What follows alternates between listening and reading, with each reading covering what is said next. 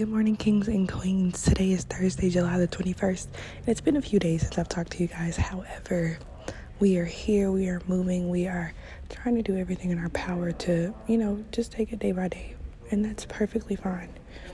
The one thing that I've noticed in the last couple of days is that our actions have consequences.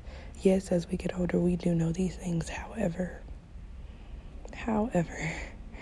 sometimes we fall short of remembering that our actions have consequences. And if we keep doing that and we keep going, but we don't allow those consequences to take away our peace and our joy and our patience and our hope, then you can continuously keep going. Consequences are good and bad, but you have to change the trajectory of how you respond to something and how someone else might respond to it. Be prepared for whatever. But your consequences, they change your route. They move you in a different path and avenue. But it's not going to slow you down. It's only going to push you to do even better than what you were doing before.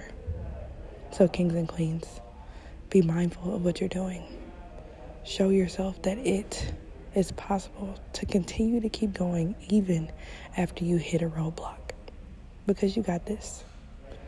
Kings and queens, if no one has told you today, I'm beyond proud of you, all that you are, all that you're becoming, and all that you have ever done.